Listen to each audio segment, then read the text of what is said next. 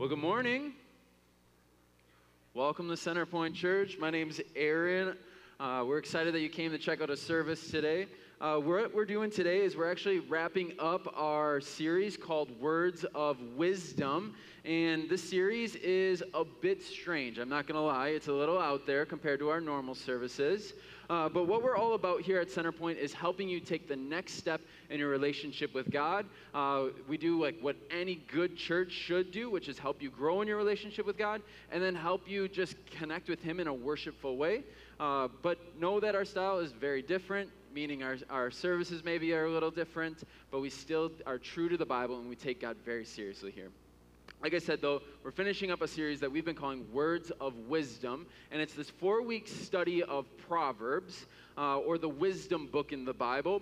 And like I said, it's different than a normal service, because during this message time, we're going to have 2 completely separate messages, one by myself and one done by a guest speaker today. And then we'll have an intro, an intermission, and an outro, all to wrap up the service in 1 hour, so don't worry, it's not getting extra long or anything like that. If you hate the idea of this, sorry, you got 1 more week you got to bear with this week. And then next week we'll be back to normal. Well, sort of. You'll hear more about what next week is happening or what's happening next week. But what I want to do for the intro, before we start with our first message, is I want to give you a little introduction on Proverbs. Proverbs is a book in the Bible that is part of the Old Testament, or the section of the Bible before Jesus' time. It was seen as this wisdom literature. It's some of the first times we see people, like, where in the Bible we can read about of how people lived with Scripture. Like the first time we see them living with the law, or Genesis and Exodus and things of direction of God. It's the first time we really see how people live with that and how to best follow God while living with that. I don't know about you, but like I need wisdom on how to do that, because a lot of times I don't really know what God wants with my life at times. And a lot of times when I do know what God wants, I don't do it all the time, right? Especially with tough stuff. Well, Proverbs, what it does is it gives us advice on how to make sure we follow through even in the tough stuff, which I know I need, and I'm guessing you do too.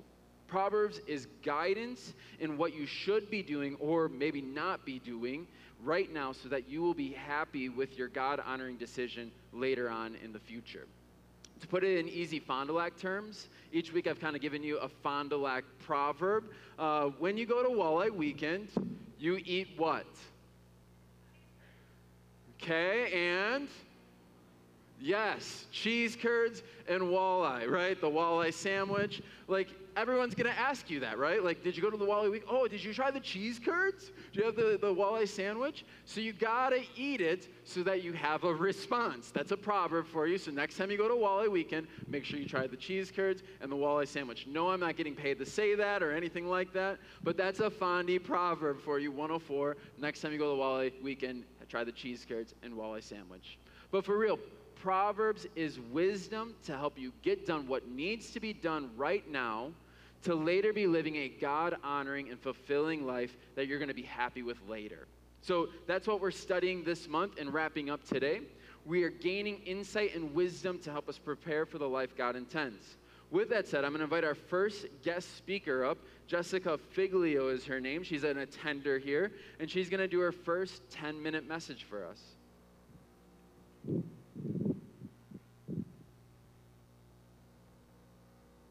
Thank you, Aaron. Good morning, Centerpoint. How we doing? I'm doing okay. I'm excited. I'm grateful to be up here to share a little bit of my heart with you this morning and some wisdom that I have learned in my journey, and some of it very recently. So again, my name is Jessica Figlio. I've been attending Centerpoint for about 7 months now, my family and I. I recognize a lot of faces, but still learning names, so I'm looking forward to getting to know a lot of you better. So today we're going to talk about Proverbs chapter 4, verses 25 through 27. And I have titled this little mini sermon, Making Wise Choices. And I think it's a really great way to wrap up this series, because now we can look at how do we actually make wise choices in the moment. And that's a really difficult thing to do, and it takes practice. And I think Scripture in these verses gives us some really great guidance on how to do that. So we'll take a look at verse 25 first. It says, let your eyes look directly forward and your gaze be straight before you. So I just want to call out a couple of things in this verse. First of all, it's talking about our eyes, and it's talking about looking forward and our gaze being straight before you.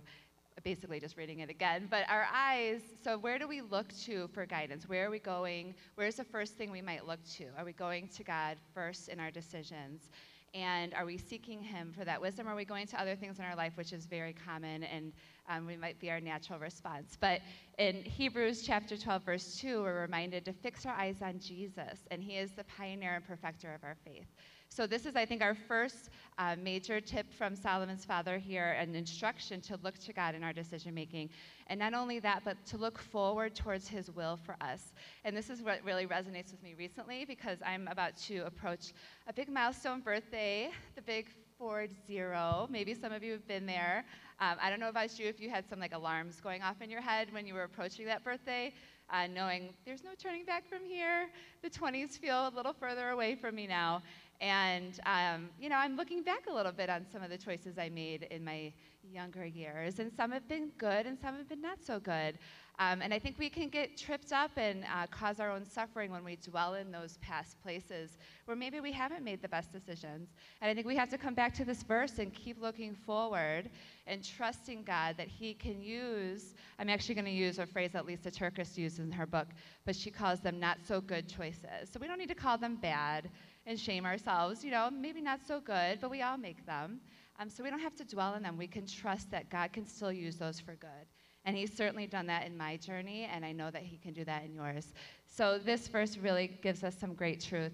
And I have here, wisdom is 20/20, like hindsight. So I think we can get, again, really tripped up when we start to apply the wisdom that we have today to those choices that we made in the past, because we just can't do that. We can't see things through the perspective we have today. So this for me was a great reminder to set me on the path that he wants me to be on. So I hope it resonates with you a little bit as well.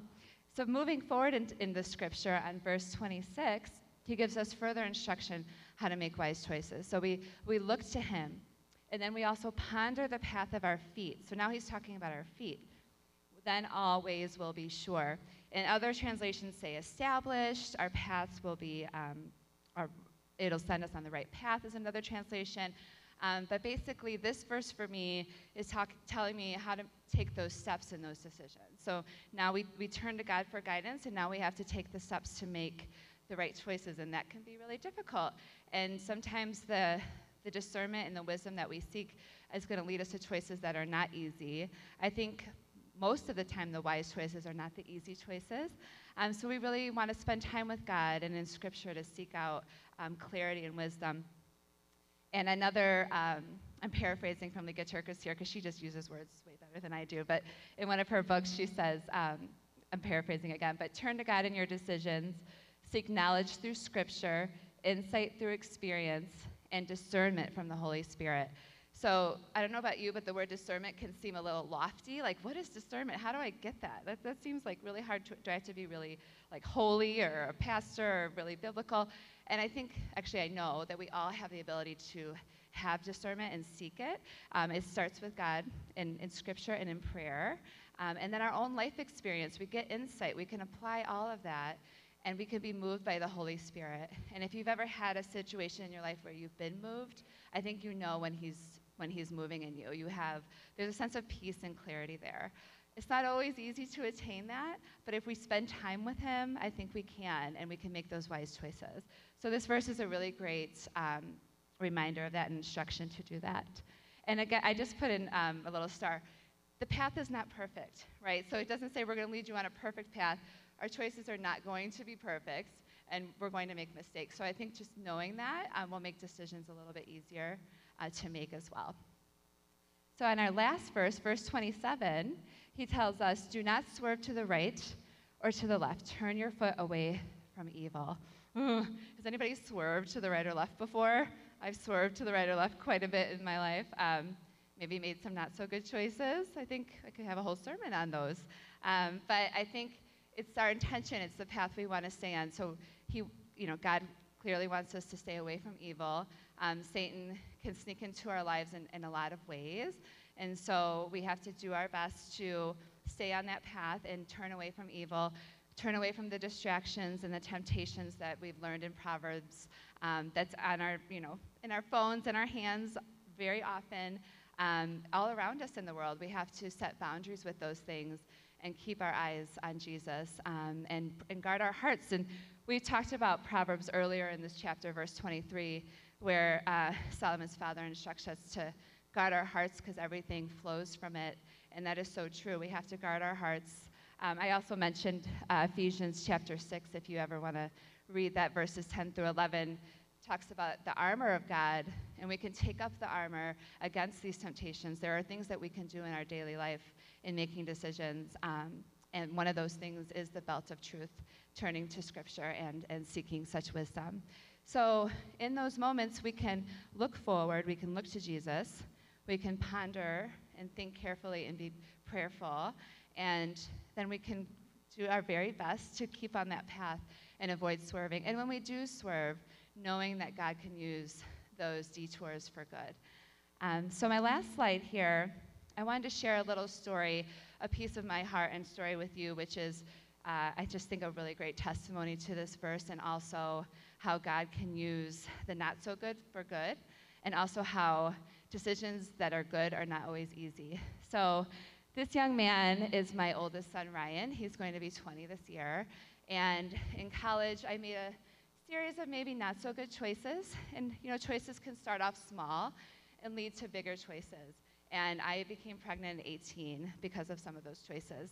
So at that time in my life, it was the very first time I decided that I needed to look to God for discernment. And I completely surrendered to him. The song we just sang in the fires, just spoke to me so much, because I was in the fire and I was alone and I was afraid. And I looked to God for guidance because there was another life now that became more important than my own.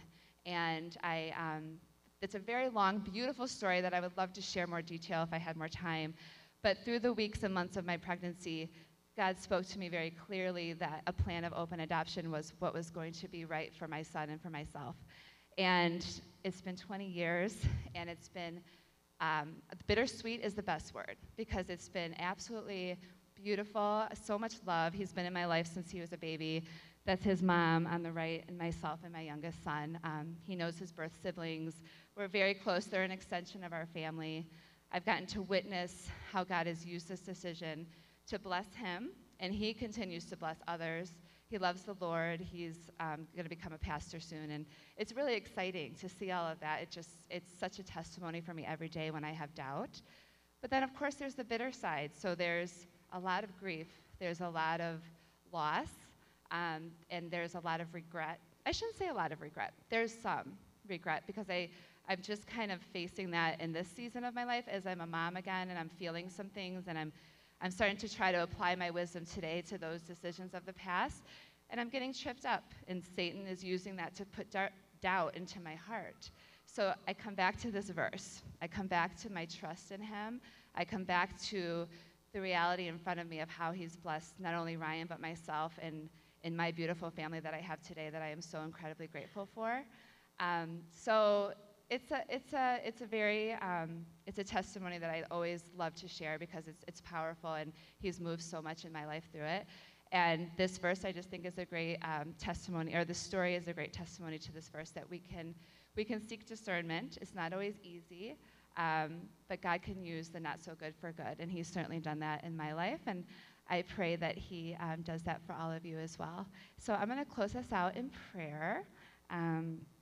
Dear Lord, thank you so much for the opportunity to share this verse and a piece of my heart and my story today. And I just pray that part of it may resonate with the people that are listening, and that they know that they are not alone in their choices, and that they can make wise choices, and that we all have that ability, Lord, and I'm so grateful for that. And that you walk with us in the fires, that you are with us during those difficult choices, small choices, big choices, that we can be wise, and that you will walk with us. And I'm grateful for the opportunity to be here today, and I ask all of this in your son's name. Amen. All right, so that's part one. So now as we wrap up part one, we're going to do a little intermission here. As part of our intermission, we're going to do what every good place does during an intermission. Fun. And the fun is involving free stuff. So get excited. We're changing the mood a little bit. Oh, I got some claps. Yeah. All right. Yeah. Let's clap. Free stuff is fun. Yeah. All right. All right. So what we're going to do, it's a little challenge for you as we transition to part 2. We have some good old cheese balls. Does anybody really like these cheese balls? All right. So some people are out there. You're liking it. What you're playing for is some cheese balls. And you're also playing for a Starbucks gift card too, if you like that. So that's what you're playing for as well. But what you're going to do is you're going to guess how many cheese balls are in this bin. Now, each challenge throughout the series, I have also benefited the people that sit closer to the front. Obviously, they can see a little bit better than you guys, so note to self, next time maybe you want to sit in the front so you can get a little closer glance. But what you can do is you can take that Connect card that's in the seat in front of you, write down a number somewhere on the card of how many cheese balls you think are in here. And then at the end of the service, you'll put that card in the offering bin. I'll have our worship leader announce who was closest. So how many cheese balls are in this bin? Is it 100? By the way, I didn't touch every single one. I'm just going off of the serving size, so no cheating. But yes, you can write that down. You can keep looking at it when you get bored during the sermon and check that out, count them however you want. But write that on the card and then put that in the bin during the offering time. All right, as we go into our second part or our second sermon for today, what we're going to be doing is we're talking about this thing that is really powerful. We're talking about this thing that's so powerful, this thing that has a container of power in which we can decide to have it be this positive thing, and we also have the power to have it become something destructive. It's something that can make people better, and it's also something that can take people to the lowest of lows. We all have the ability to do or use this thing I'm talking about, but often we forget its potential. What I'm talking about today is words. Words. Proverbs has a lot to say about words and your tongue specifically. I'm going to read a couple examples for you. Here's Proverbs 18:20-21. It says, "Wise words satisfy like a good meal. The right words bring satisfaction. The tongue can bring death or life." Proverbs 10:19, it says, "Too much talk leads to sin. Be sensible and keep your mouth shut." Or we'll continue. Here's 3 more. Gentle words are a tree of life. A deceitful tongue crushes the spirit. Proverbs 21:23. Whoever keeps his mouth shut and his tongue keeps himself out of trouble. Proverbs 25:11. A word fitly spoken is like apples of gold in a setting of silver. I don't know about you, but just hearing these and reading these are words of wisdom, right? That is straight up words of wisdom, because personally, I don't follow through with these. I forget about these. I misuse my words sometimes. I use them too often sometimes. I use the power of them negatively at times. And sometimes my choice of words is just bad. For me, it starts with the cliche question, right? Y'all probably have heard this before, where my wife, she kind of goes, "How do I look, Aaron?"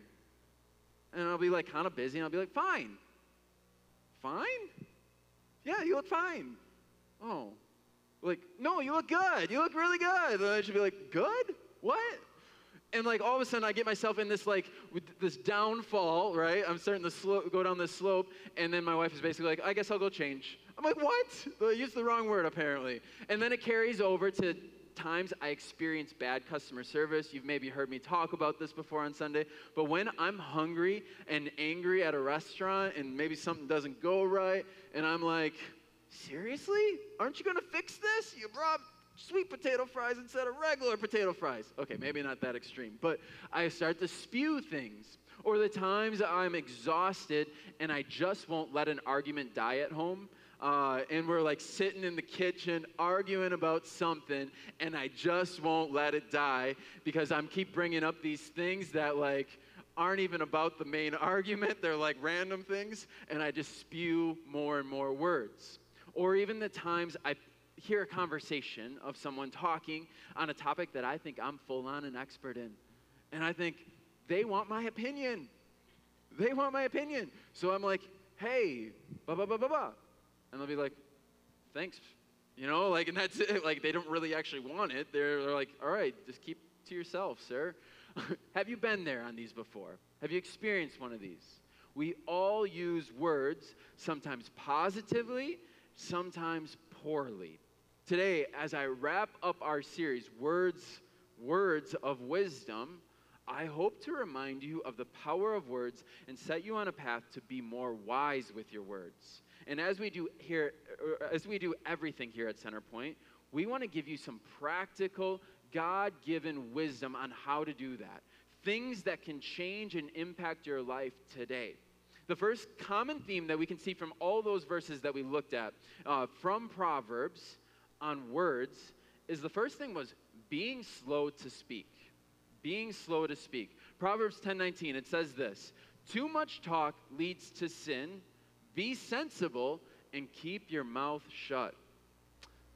That's pretty blunt, right? It's pretty straightforward. My coach, I've been a pastor for about 10 years. My coach or pastor that's kind of guided me in becoming a lead pastor here has guided me on this.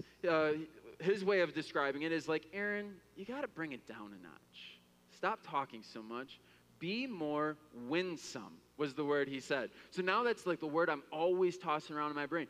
Being more winsome, not talking so much, not spouting off as much. I still obviously have a bit more energy than others, but I try to be a bit more winsome because it forces me to listen. It forces me to keep my mouth shut, to be calm, and it forces sometimes the awkwardness on others so that they have to speak.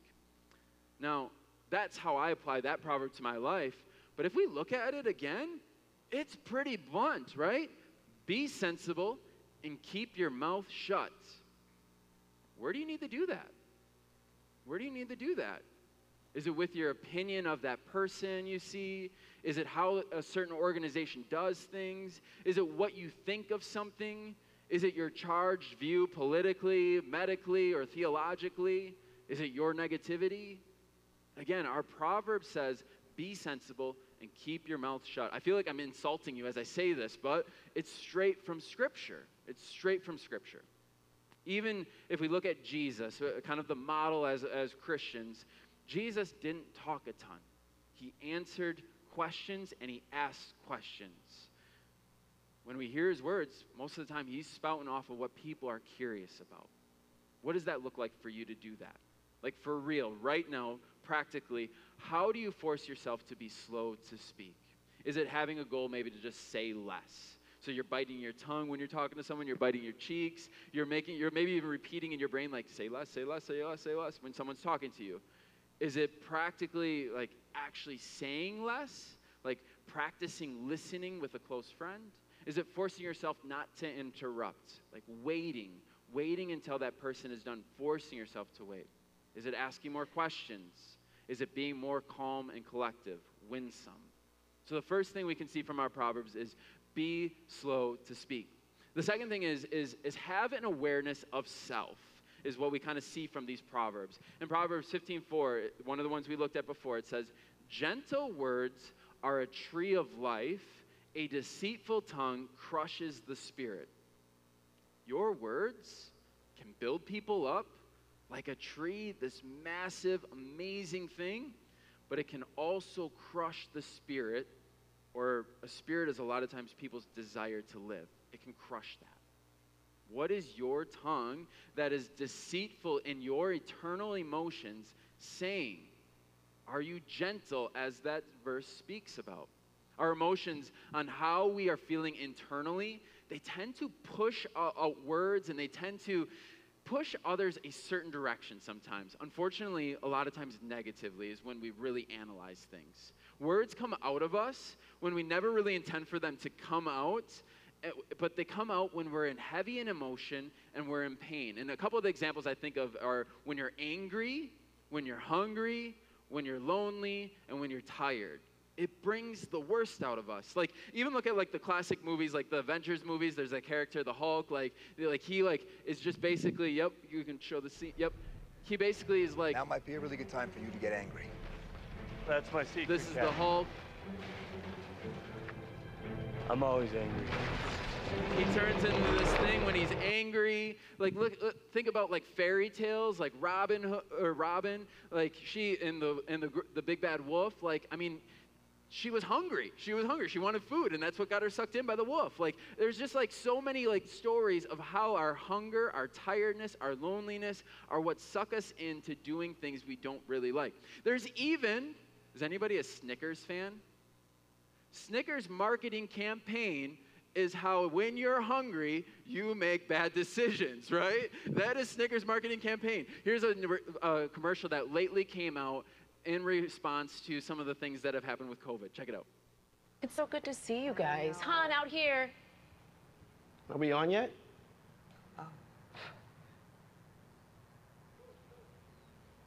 I thought we were doing a Zoom thing. Confused? No. Maybe you just need a Snickers. When you're hungry, you're not thinking straight.